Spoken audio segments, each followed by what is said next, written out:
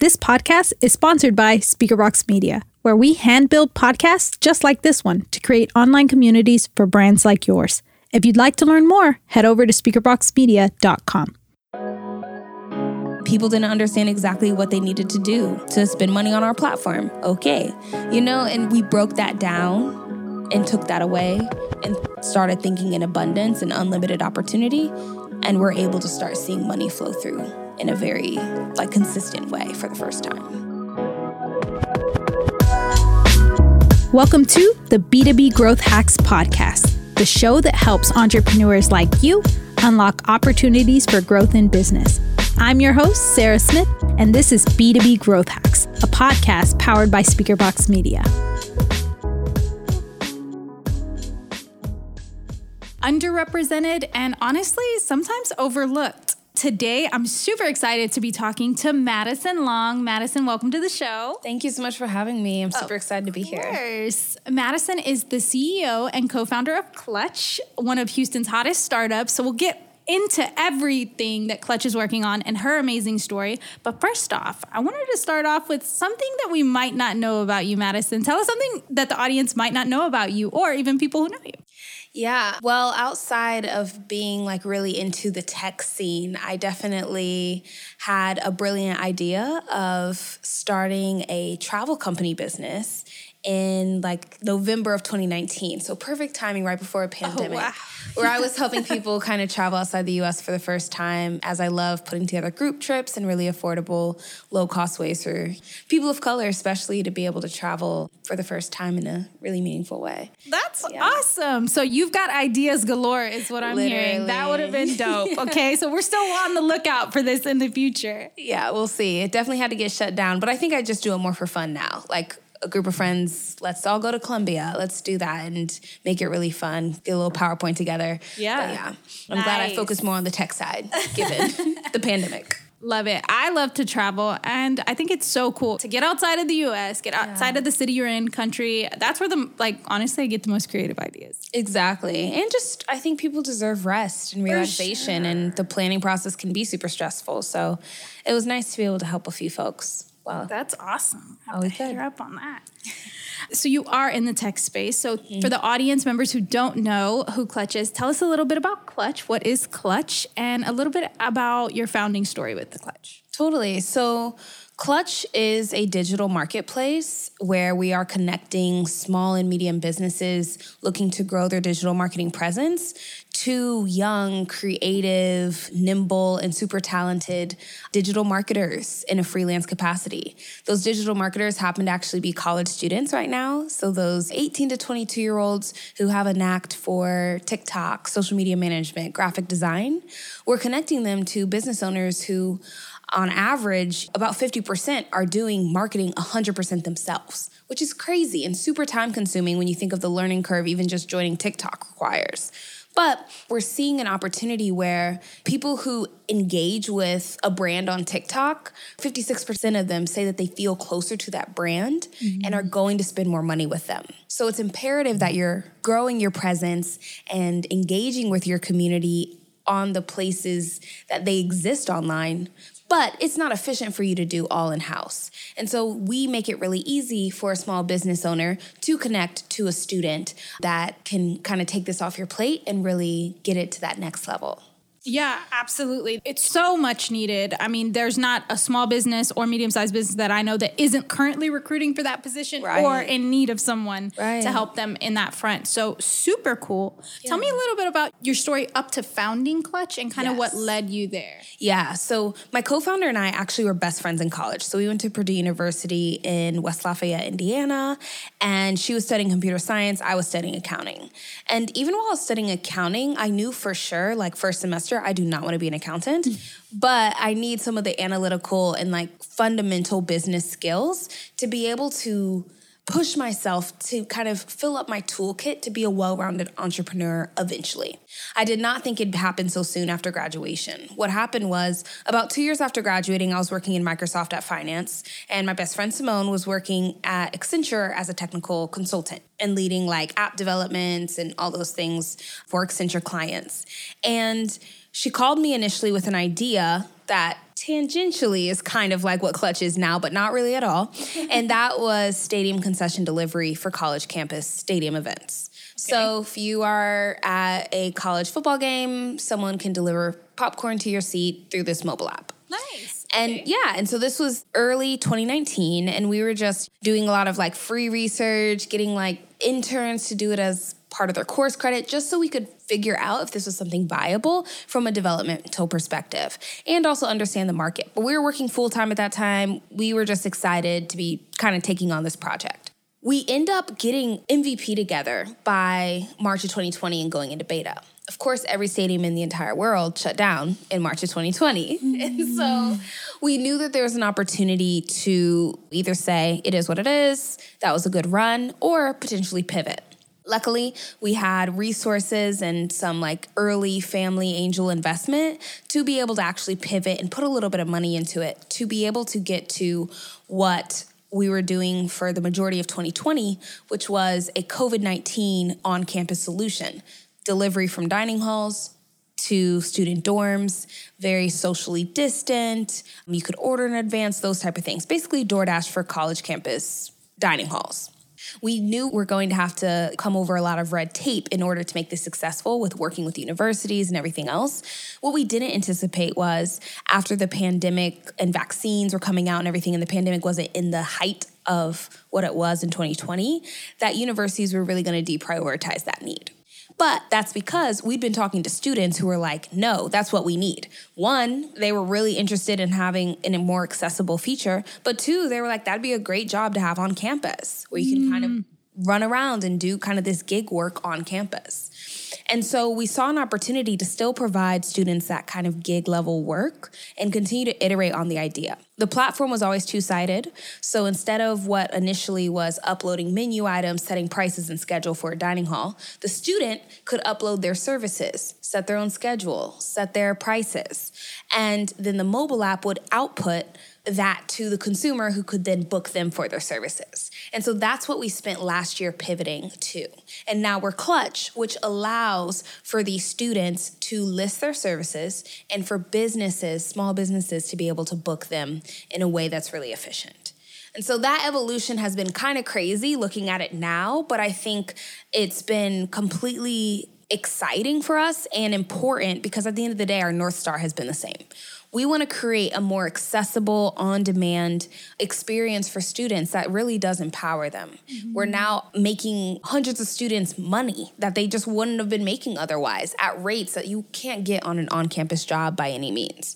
But then we're also making a really efficient path forward for small and medium businesses to grow, where marketing agencies are super expensive and hiring someone full-time is very taxing and laborious and you might not even get the right person. Yeah. So it's a lower stakes way to be able to kind of grow those efforts and still really help this next generation. Yeah, for sure. Oh, I love the kind of the evolution of the business and all of the pivots that were made and how they were really driven by feedback. Yes. You kind of, like you said, you always knew your North Star. You knew that it was helping students, empowering them, equipping them. And by continual conversation with them, you were able to make pivots that make sense. Right. It does seem a little crazy, but looking at it myself as a business owner and entrepreneur, I can totally see where these pivots connect because you knew your North Star. Absolutely. Which is so important. So as Clutch has evolved, there's a methodology that you've really kind of dove in to help drive growth and fundamentals at Clutch, and that's design thinking. Walk me through design thinking. What are the steps? How are you applying it in the organization? Absolutely. So I credit a lot of this kind of evolution and being open to change and iterating as me and my business partner have always put design thinking at the forefront of what we're doing. So design thinking is a concept that was actually developed out of Stanford University in Palo Alto, where they had, I believe it was social scientists as well as, entrepreneurs really coming together to understand human behavior and how to design solutions that actually solve real human problems. All of entrepreneurship is about finding a problem and putting a solution to it, right? Yeah. But how big is that problem? How important is that problem? Is that problem meeting their core animalistic need, or is it meeting something more in the peripheral? Even within the problem, the context can be narrowed down in a really efficient way that yeah, we're still meeting students' needs of empowering them in a way that is scalable and mobile first, but it's so specific now, it looks completely different maybe from an outside in. And so the design thinking methodology, I have a couple notes here because it is specific and I don't want to get it wrong, but it is the 5-stage approach to analyzing a problem. So the stages go: stage 1, empathize; stage 2, define; then ideate, prototype, and test.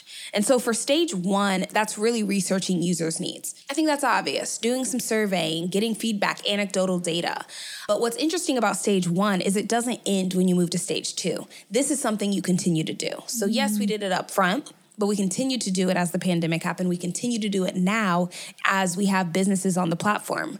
Okay, yes, we think these are the needs they're meeting, but let's get even more detail. Why are you paying us this much to do this work? Oh, maybe the need is slightly more nuanced than we would have realized initially, and now we can build an algorithm based on that need, right? And then stage 2, define. State your users' needs and problems. Then you define them as you're interpreting them.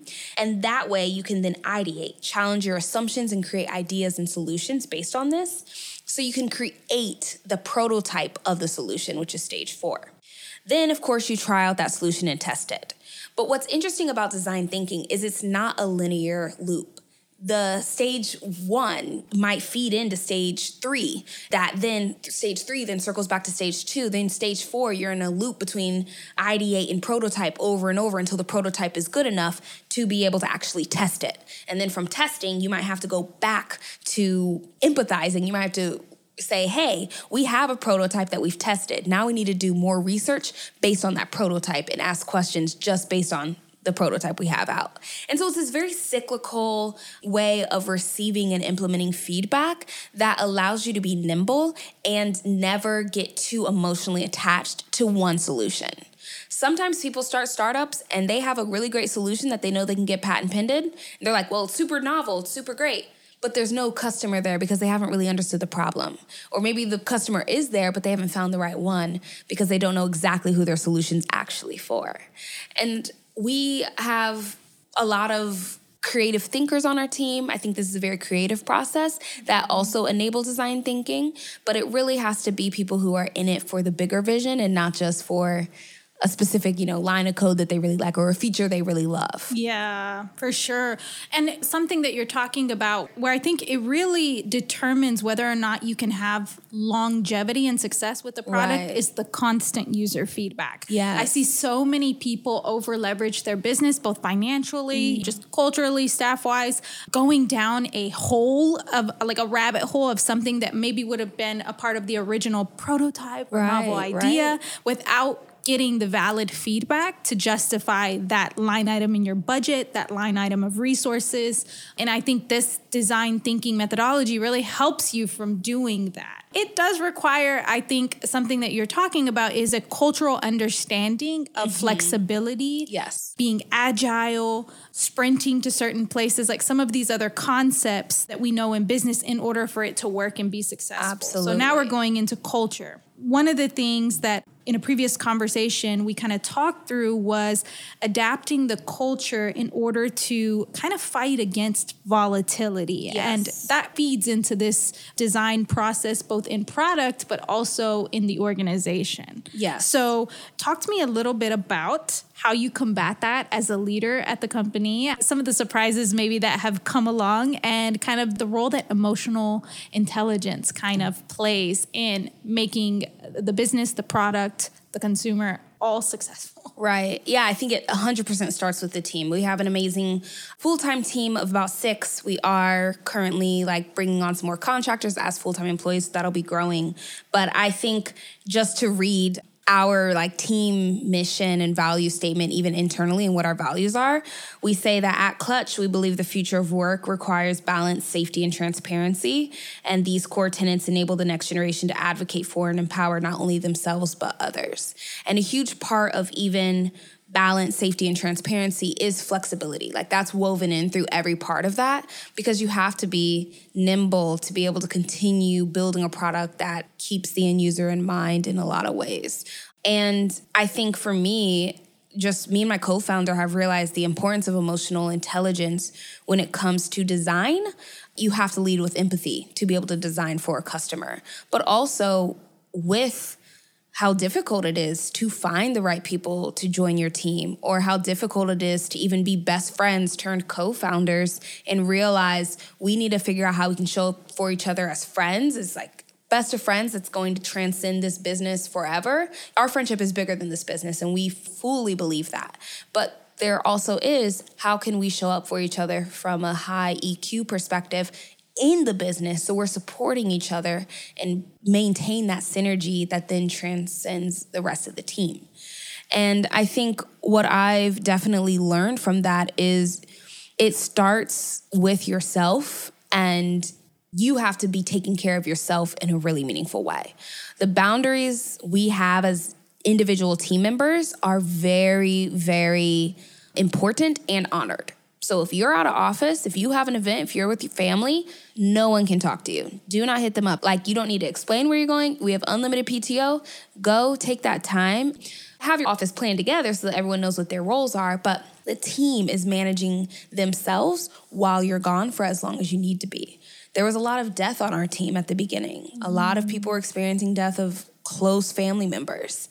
Take as much time as you need. There's no reason you taking 2, 3, 4 weeks off is going to be the reason Clutch fails. That's insane. You never being able to really grieve the loss of a family member is going to be the reason Clutch fails. Because now, 18 months, 24 months, you have resentment, you have fatigue, you're burnt out because you've never been able to be present with that grief and loss. My co-founder and I believe strongly in therapy. We both individually get therapy on our own and talk about the things that we bring to therapy that have to do with the business, so we can share those insights and be able to grow and bring that to the rest of the team. I mean, we're not perfect by any means, but I think the fact that we are so concerned about how we're showing up and caring for our customers and our team is also the reason we've been able to be so iterative and design a really great product, but also the reason that we've been able to retain incredible people who are like, yeah, I'm in this for the long haul. And we haven't had anyone ever quit, for example. And that's a really huge testament to them feeling cared for, seen, and appreciated while working here. Yeah, for sure. And shout out to therapy. We did take a moment to say, shout out to therapy. My therapy appointment is tomorrow. Thank you. It's so important. I think sometimes we get so hung up in business savvy. Yeah. Are you good at this? Are you intellectually here? Are you reading this book? Are you whatever? And we negate the very primal instincts that we have. Yeah. We need to move. We need to laugh. We need to emotionally be able to express ourselves. And sometimes that's in therapy. Sometimes that's with friends. But there's so many innate needs that we have that really allow us to show up in a higher capacity if we nurture them. Absolutely. And in turn, create a culture that nurtures them. Example, one of the things at SpeakerBox we were talking about is we are a multicultural company. Right. And so when we're deriving the holiday schedule, I emailed out every single core team member and said, what holidays are important in your culture? And what we wanted to do was select, obviously we can't do all of them, but I didn't want to look at a solely American Christian holiday calendar. I am Mexican. I am a Christ follower, but I understand that not everybody is. And I just wanted to create an environment where everybody felt seen. Yes. And so it's things like that, small things that I think you can do. Things like you're talking about. I mean, unlimited BTO, that's really a new kind of within the last 2 years that you've seen a lot of companies adapt. And I love that it challenges leaders and the top tier kind of management to really create a system that's not reliant on somebody being at their desk all the time. Like you said, if the company is going to break because someone needs to be out for a funeral, how viable was it in the first place? Literally agree. So I think it makes us turn inward and really look at ourselves as leaders, as producers, as ideologists, and make something bulletproof. Exactly. So one of the things that we were talking about when it came to growth, and you mentioned it early on, was you had some initial capital that allowed you to pivot and kind of move through these transitions that you had to keep Clutch alive. But that wasn't the only thing. There's another kind of core element that's really helped get Clutch off the ground, and I think it's storytelling. Walk me through a little bit about the role that storytelling has played in Clutch's success and how you're using it to further the business. Absolutely. I think as the CEO, my day-to-day responsibility is to lead the vision, clearly articulate it, and get other people on board. So that is applied to customers, that's applied to investors, that's applied to employees and people you want to become employees, as well as just the general public, you know? And so if people go to our website and our story is very vague or, you know, no one understands what's going on, you're already dropping the ball. But I think what the added level of just what you're seeing on the website is, what is your 10-second pitch, your 30-second pitch, your 5-minute pitch? And being able to really practice that, hone in on it. A lot of times for me, yes, I have a big vision of what we're trying to do, but my pitch is not that we're empowering students. That's our North Star. Our pitch is that we're really disrupting the marketing agency market. And we are making a more efficient way for small, medium businesses to grow and scale their digital presence. That's huge. That's a huge opportunity and a story that has evolved for us. That was not our story a year ago at all. Not our story at all. And articulating that story is a process of repetition. It's a process of feedback. And it's a process of input. I need our customers to tell us what they're gaining from this, because then that helps me articulate it to investors.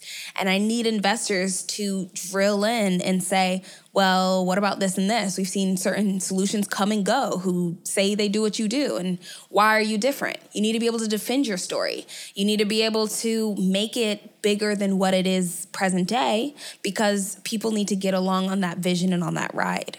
I definitely have seen success, especially this year in 2022, with pitch competitions and being an effective storyteller, which now I view as a strength. But ironically, it was a huge, scary, big, hairy, problem for me. Cannot believe it. You guys, I wouldn't believe it if she didn't admit to it. Okay, yes. You have to break this down for us.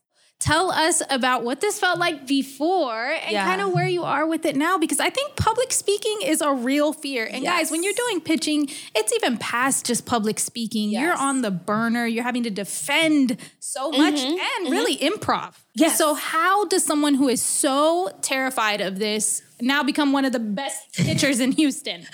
Oh my gosh. Well, thank you. That's quite the compliment. So my older sister, 2 years older than me, we were both at the same preschool. She would take the leading role of plays and have 20 minutes straight of dialogue during a play. And I'd be on stage with my hands over my ears, not saying a word, just sobbing, right? I have always been why am I up here in front of all these people? Yes, I'm a good conversationalist, let's say one-on-one or groups or maybe a dinner party. But in the context of being on stage, that much pressure, absolutely terrifying.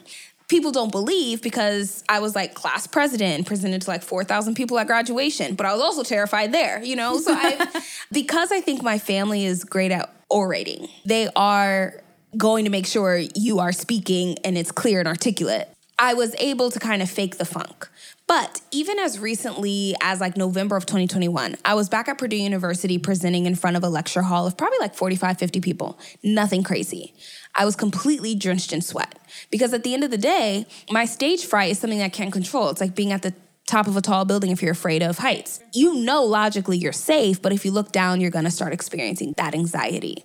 And I think anxiety is a very real thing. And I think a lot of ways to kind of conquer those fears is constant immersion therapy.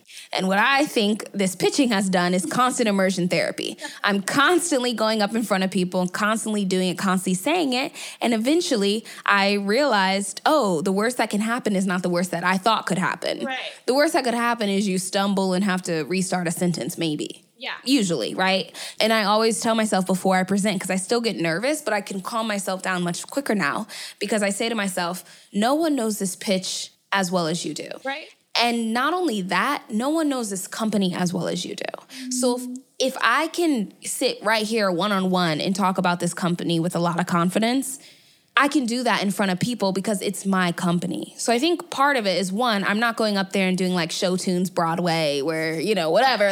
It's something that we made this company up. It's now a company. I made up the story. Here's the story, right? Yeah. No one can take that away from me. So it is my own thing to tell and share. And I think that shift in power and how I'm thinking about it takes off the pressure of it needing to be perfect. Because I think perfection is where additional anxiety unnecessarily arises. So giving myself some of that grace was very helpful. Then practice makes perfect. I will practice that pitch in front of anyone, a grandma, a child, whatever, because I know that practice for me allows me to really get rid of any sort of fear, get a lot of feedback, and not have any sort of hesitation in curveballs an investor might throw when they're in the Q&A session. Yeah. And I think the concept of improv is very helpful. I actually told myself that this year as a goal, I'm going to go to a comedy show and like do a 5-minute stand-up set. I don't have any material written. We'll see. But I think there's something to just like, that's terrifying to say. Like that's conceptually terrifying because you need to be funny, right? Right. But if I can go up on a comedy set for 5 minutes and completely bomb, that's the worst that could happen, right? That's the worst that could happen. And if I can really get over that, I think I'll finally defeat that last kind of bit of hesitation I have with public speaking for once and for all. So. Yeah. It's super incredible to hear kind of an opposite take from my own. I never have been necessarily scared of public speaking. I am a perfectionist though.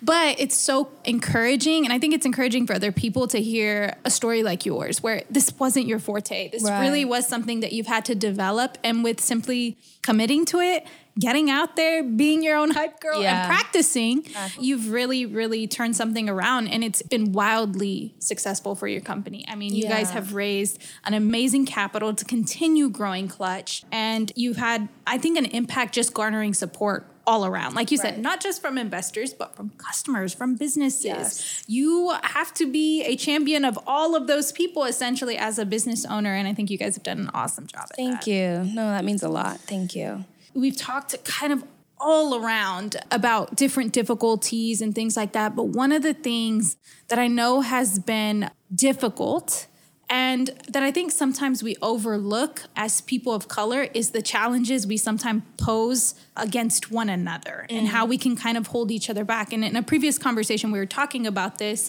You're an African-American woman, I'm a Mexican-American woman, and we both found this similarity in this idea that there is a scarcity mindset among people of color, and it really impacts the success of our collective groups of people from progressing. Yeah. Talk to me on that, on your experience with that, your personal experience as a Black female in tech who's young. And I mean, just those terms altogether, looking at them, tell me that you had so much stacked against you coming into this. So I'd love for you to expand on your experience there. Yeah, so I think me and my co-founder are both Black women. We started this when we were like 24. We're now 26. We're going to be 27 this year. Like, we have always kind of been the youngest in the room. She's often, as the technical co-founder, the only woman in the room when she's around other technical people. Definitely, we've been the only Black people in the room many, many times. But sometimes I think intercommunally, in the tech scene, outside of the tech scene, we can feel like if we're the only ones in the room, that's because there was only one ticket available for someone who looks like you. And that's not the truth, right? And we've seen more of this. There's more Black women that are getting funded every year. That number is no longer under 100. It's probably doubled or tripled just in 2021 because of access and people breaking down those barriers and walls at the top levels and all the way down to the entry level kind of startup founder level.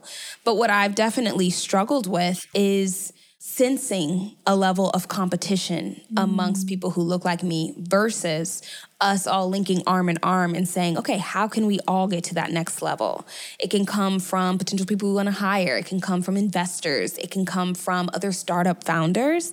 And that has been the most disappointing piece because I think as you're breaking into this scene, the only thing you want to do initially is like make sure people around you are also along for the ride and can be part of that growth. And seeing that not always be the case due to this kind of scarcity mindset is sad. It's inherently sad because me and my co-founder truly believe in abundance. We do not think about, yes, we're underrepresented, yes, we're underestimated, all these things, but we don't even use that language very often because we're like, okay, we look at it like, wow, we've completely blown our own expectations, and I'm sure other people, we're exceeding them far more than even our own. But at the end of the day, we know that there's enough capital out there to be raised. We know that there's enough people who our hustlers to be able to build another marketplace, even though there's other competition in the market. We know that there's businesses have a ton of solutions, and yet we still can provide solutions that make sense for them. I think a great example is look how many water companies there are. We're drinking rainwater. I've never heard of this. Yeah. But whoever created rainwater literally had the audacity to think with 150 different water bottle companies, we should create another one in aluminum cans because there's an opportunity there. And I don't know how well they're doing, but do you know what I mean? Yeah, I think that that's just a prime example that like the more dominant cultures, men, they do not think about scarcity the way women do all the time. White people do not think about scarcity the way people of color do all the time.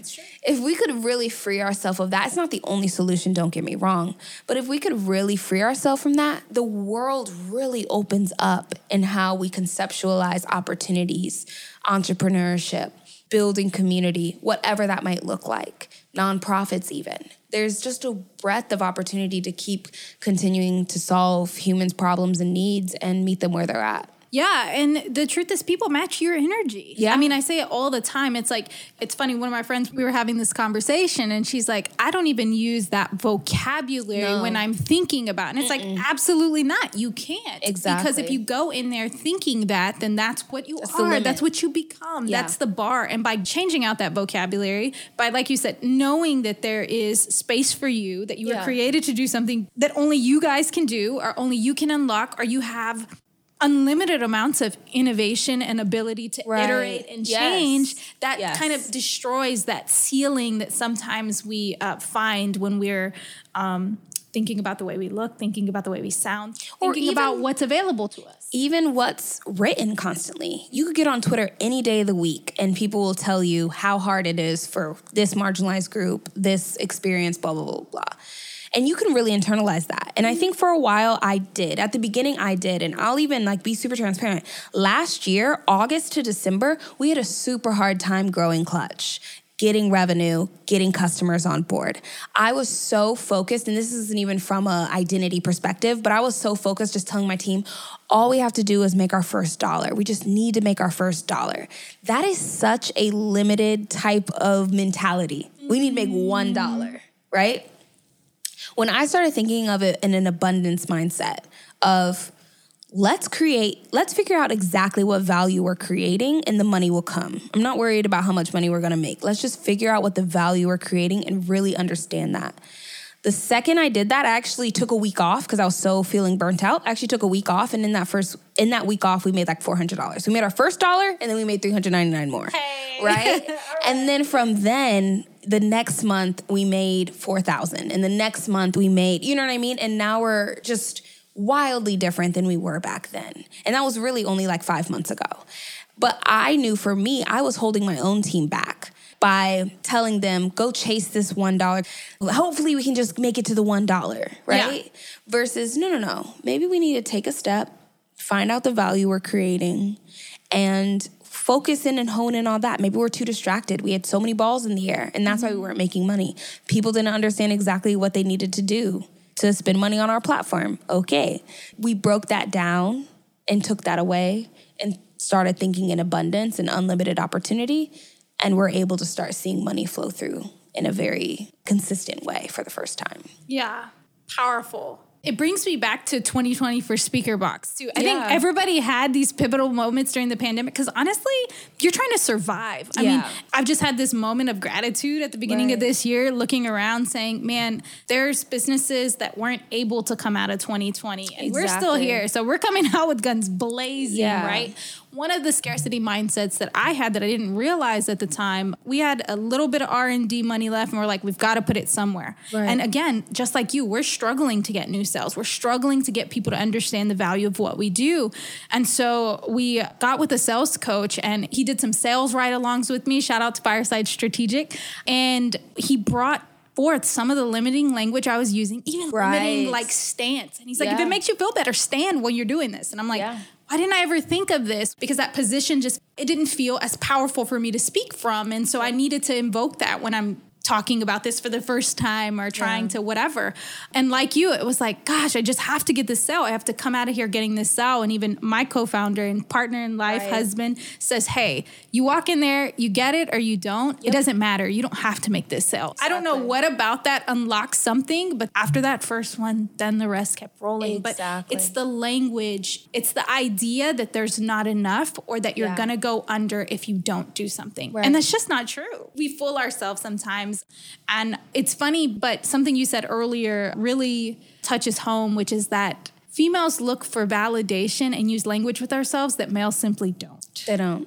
They literally never. So I'm sure you and Simone have had interesting conversations about this because she goes into the space as the technical one. And I'm sure is just has to consistently be comfortable and confident in who she is and the skills she has. And I think for her, she's seen it.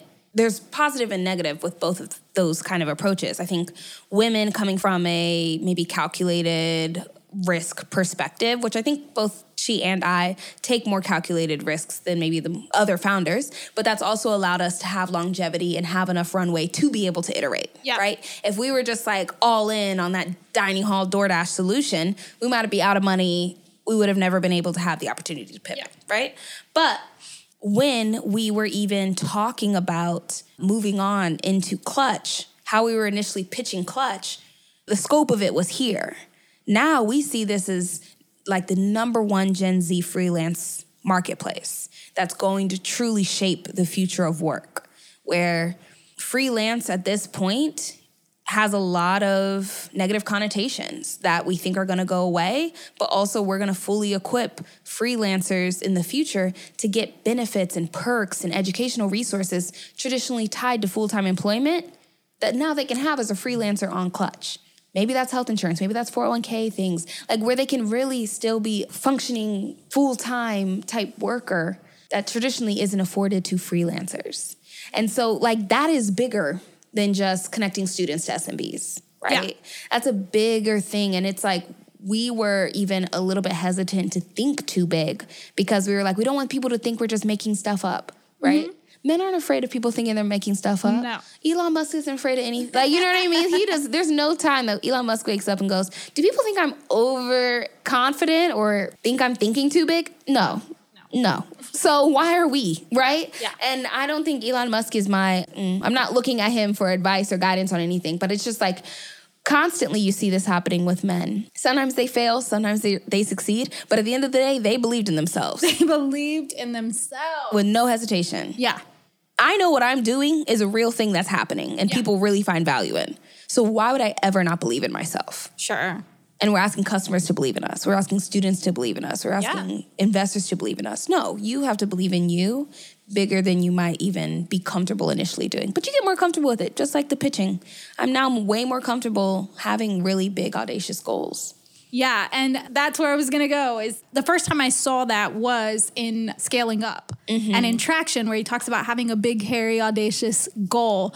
And at first, honestly, I thought it was fluffy. I thought it was very fluffy to do that. But then I realized it's exactly what you said. It's putting yourself in this mentality of abundance. Like, if not you, why not you? Why couldn't it be you? Why can't you have the biggest Gen Z marketplace for freelancers in the world? And for whatever reason, we sometimes shy away from those things. Yeah. And if we could simply just learn to, or if we could just be courageous enough, if we could encourage women as other women, set those goals as high as you can. And inevitably you level up. If there's enough motivation behind it, if the goal is bigger than you, you're that passionate about it, you level up. Yeah. And it may not even look like that. It may pivot into a different, but you're headed in the right direction. Yeah, because even if we're the second biggest, we're still, a unicorn in a lot of ways. So, like, it's like, come on, why not just go for the moon, Go for the moon. I love it.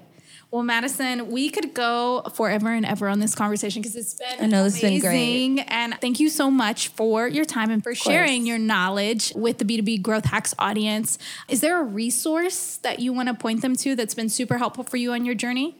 Yeah, I think in a lot of ways, especially I think getting through this kind of abundance mindset, I'd say one, look into design thinking, that whole protocol. Yes. But even thinking about how to prioritize and how to really move into this abundance mindset, there's been a lot of books that are out there about startups, right? But there needs to be even just entry-level self-awareness, part of emotional intelligence, of understanding where you need to grow to be able to show up better in the business. And at the beginning of this company, I think me and my co-founder were realizing we are limiting ourselves in our thinking, like we've been talking about. And there was a book that actually helped us work through that, which is actually called The Subtle Art of Not Giving a F. And it was interesting because it really helps you prioritize what's important to care about more than it is how to just not care about anything, right? Sure. It's how can you really prioritize what's important, tune out the rest, and then pour yourself into those important priorities on a day-to-day basis and be able to actually have enough room in your brain to think about the limitless opportunities. Yeah. And that is what that book began. There's different things that I then practiced and understood after that to get more into that abundance mindset. But that was a really big switch for me because I think as women, we're always taught to think about every single person.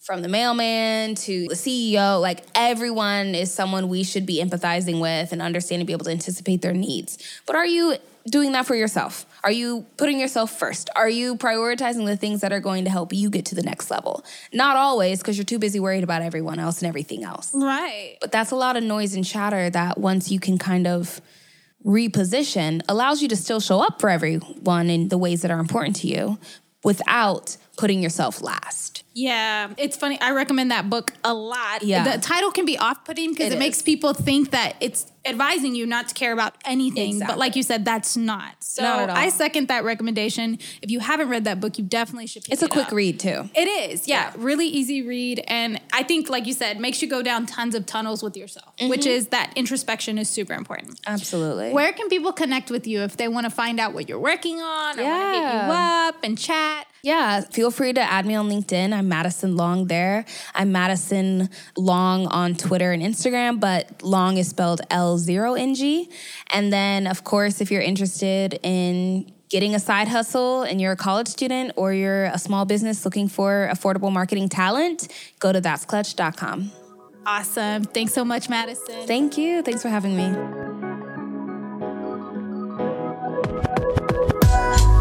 We hope you enjoyed this week's episode. If you'd like to know how to get involved and share your story, head over to our website at b2bgrowthhacks.com. Also, while you're there, subscribe to our newsletter so you don't miss the latest conversations happening here on B2B Growth Hacks.